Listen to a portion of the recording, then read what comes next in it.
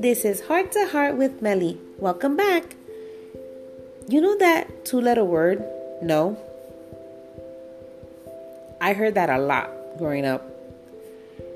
And as a child, I didn't understand why. Why was I being told no? What was the big deal? Oftentimes I hear kids ask for things or request things from their parents. And as parents, we say no. And despite of what they think, we are saying it out of love. It's not to be mean. You see, we see the bigger picture. And yet we are able to handle their disappointments.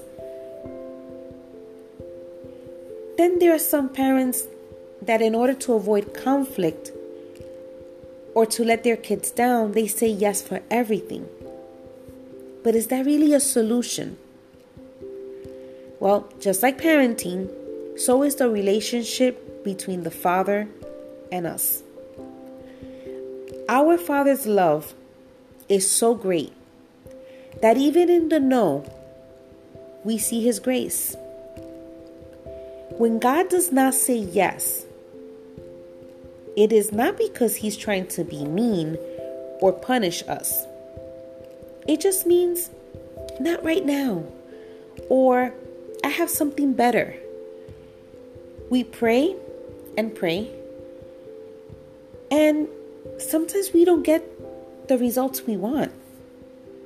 And we think that God has deserted us. Or He's silent because He doesn't want to respond. But we have no idea what God is keeping us from. You see, He sees the big picture. And saying no doesn't mean that it's bad.